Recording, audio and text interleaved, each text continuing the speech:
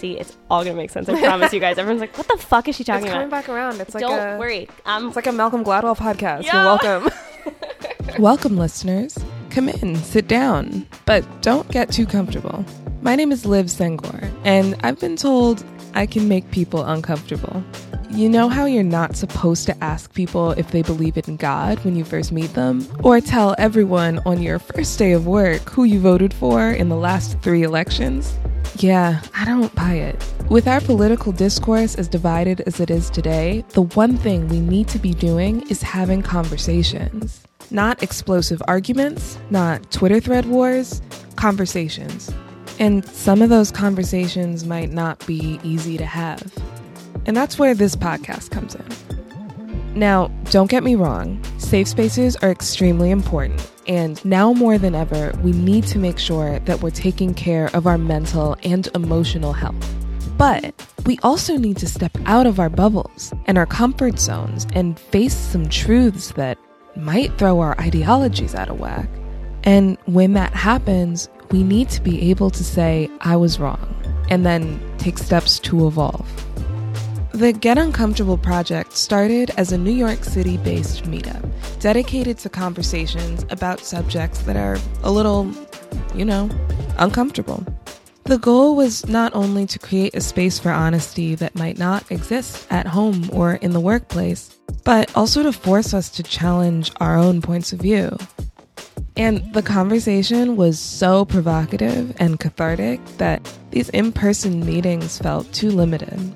So I decided to create a platform to broadcast these conversations to as wide an audience as possible. And then there was a global pandemic. I really don't want to be one of those people who starts a podcast in quarantine, but then I thought maybe now, as we're each confronting this world-changing natural disaster in isolation, it's not a bad time to start having some tough conversations. Every week, tune in to hear a conversation about everything ranging from voting to artistic expression and, of course, the developing COVID-19 crisis. We've known since 1918 that something like this could happen, and we really need to take this issue seriously because it will happen again. Amazon is making a huge amount of money, and it's much worse for the people in the really low-level jobs. A large percentage of these people who are out are probably living paycheck to paycheck. We can't blame each other anymore for laziness. We can't blame each other anymore for being bad or not succeeding because we didn't work hard or that kind of thing, which is sort of how we, as a culture, from my perspective at least, often characterize the people who are not successful. And we're recognizing that our well-being is not wholly in our control unless we have community, unless we have protections in place. Like a bit of gaslighting that the facts are right there and that we are in incredibly difficult circumstances, and it is because of policy decisions of the generation before us.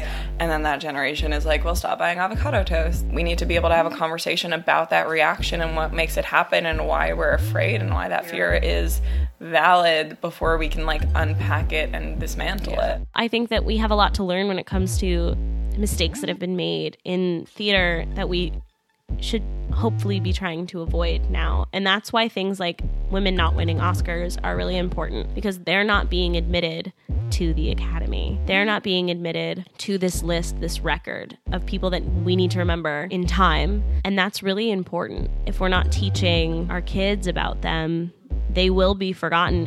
What advice would you give to young people who want to be more informed and involved, but don't know how or think they don't have time? You have an excited fucking friend. I'm everybody's excited friend. And you have one. And if you are that excited friend, get 5 friends who need healthcare to vote for someone up and down their ballot who believes in that. Times are extremely tough. If you can, support the Get Uncomfortable project on Patreon. But if not, maybe just subscribe and tell a friend about it. If you'd like to have a conversation about a particular topic, or if you just want to keep up to date on what we're up to, follow the Get Uncomfortable Project on Instagram @the Get Uncomfortable Project and on Twitter @the GU Project.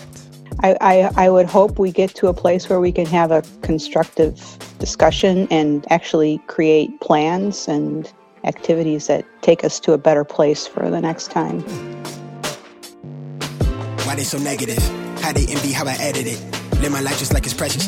Just give me the mic and night it under lights. I put a knife in pressure, they fabricated. Yeah, I been as quick to set them straight. Yeah, nigga next to detonate.